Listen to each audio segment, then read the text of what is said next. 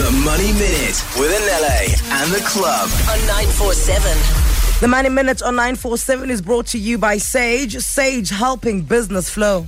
Stats SA released their stats this week as part of their quarterly economic data.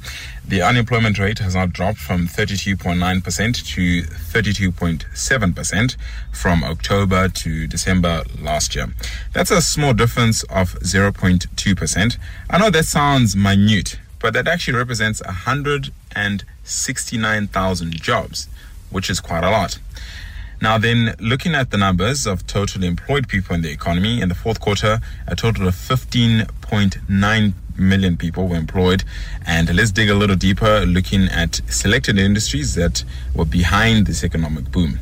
Finance now accounts for the most gains in jobs at 103,000.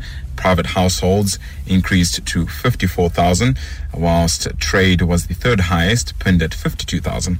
Other positive contributors to this employment increase were the likes of transport, mining and manufacturing sectors.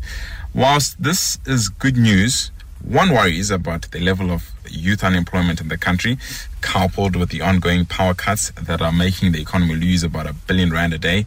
These factors could affect our progress come the first quarter report of this year. Lennox Wasara, The Money Minute on 947.